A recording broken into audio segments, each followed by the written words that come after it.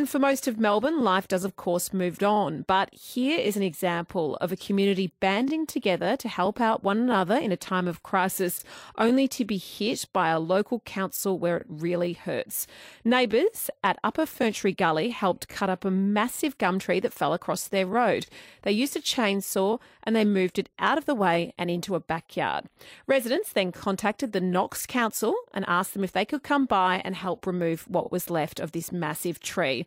The council said sure, but if the locals had left the massive tree across the road, they would have removed it free of charge. But because this community did it themselves, they're now going to have to pay to have it removed.